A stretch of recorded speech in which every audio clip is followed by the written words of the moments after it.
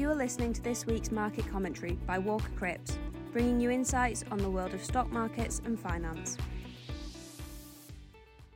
Hello, and welcome to the Walker Cripps market commentary for the week ending Tuesday the 12th of April.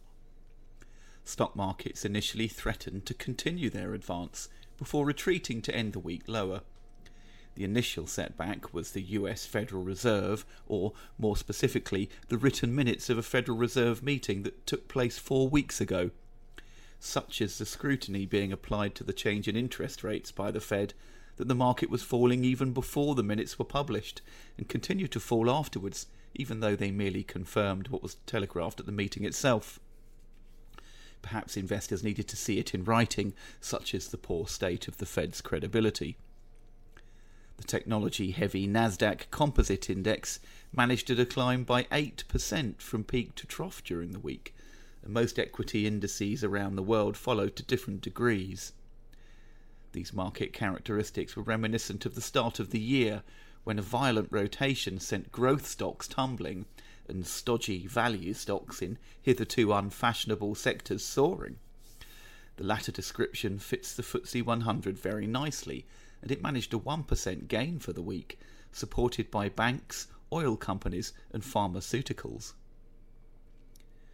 Mixed in with fear of the Fed's new battle plan were rumblings of an insurrection in France, where investors awaited the first round of the election with increasing trepidation. Polls showing Le Pen remorselessly closing the gap on Macron prompted political forecasters to fret that perhaps this time around the anti-national rally vote will not coalesce around Macron.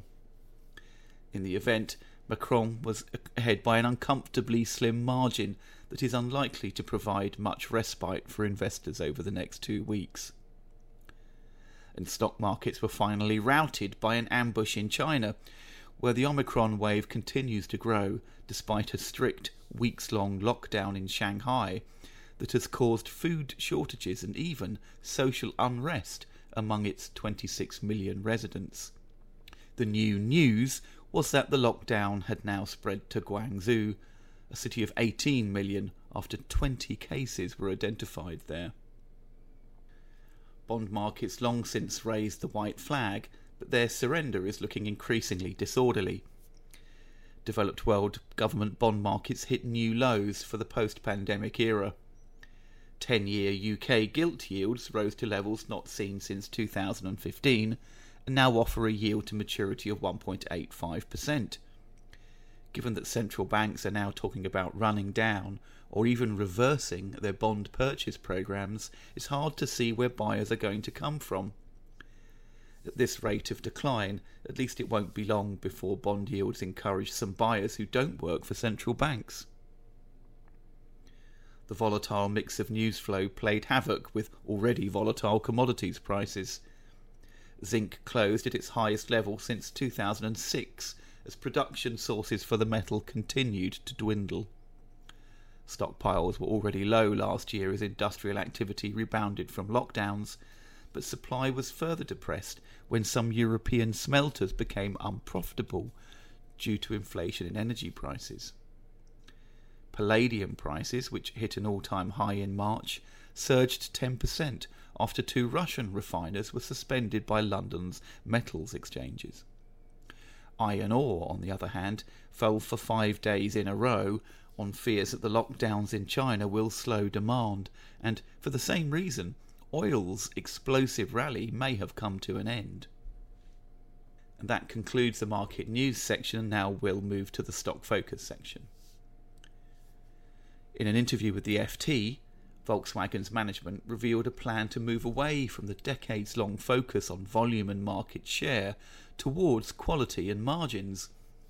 As part of the plan, the company will drastically reduce its range of fossil fuel-powered cars in favour of electric models over the next 8 years.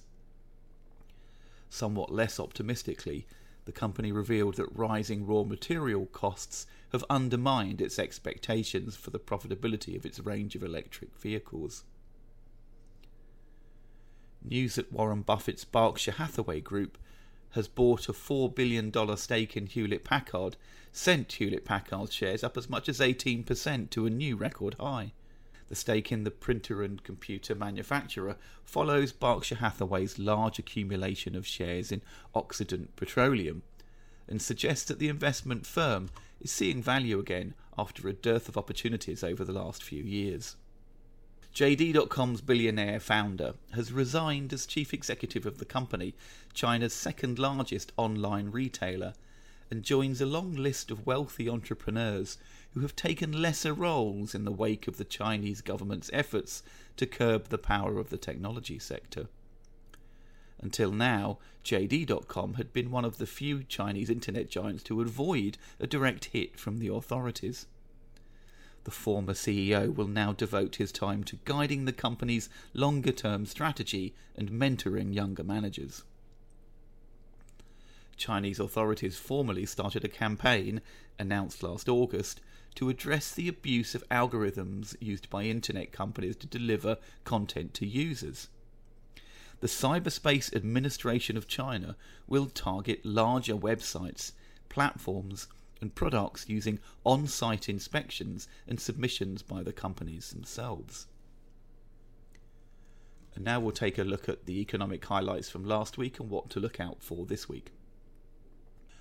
The full impact of China's Omicron lockdown was revealed by a brutal collapse in business activity surveys for China in March. Meanwhile, COVID cases continue to climb, even in some areas that are undergoing stringent lockdowns, so further weakness seems likely. The government responded by promising to accelerate efforts to support the economy. UK GDP growth for February disappointed expectations, rising only 0.1% from the previous month and slowing sharply from January's rate of growth. Strong growth in travel and accommodation was offset by a decline in COVID vaccines and testing and by slower industrial output that may have been influenced by shortages of components. Soaring fuel prices mean that US inflation is likely to have jumped to 8.5% in March, which would be the highest rate for 40 years. March should represent the peak for US inflation, with year-on-year rates of increase in major categories beginning to decline.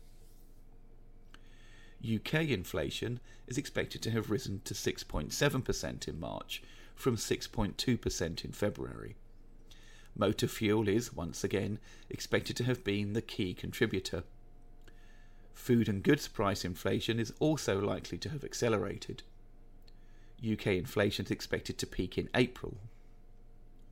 The European Central Bank is expected to leave interest rates unchanged at its April meeting, and also to reiterate its intention to end its bond purchase programme in June, conditional on the absence of a material economic impact of Russia's invasion of Ukraine. And that's it for the market commentary this week. Thank you for listening. This was Walker Cripps Market Commentary. If you'd like to hear more, please visit our website at www.walkercripps.co.uk. To keep up with our latest news and content, you can follow us on Twitter and LinkedIn at Walker Cripps. Until next week, thanks for listening. This podcast is intended to be Walker Cripps Investment Management's own commentary on markets.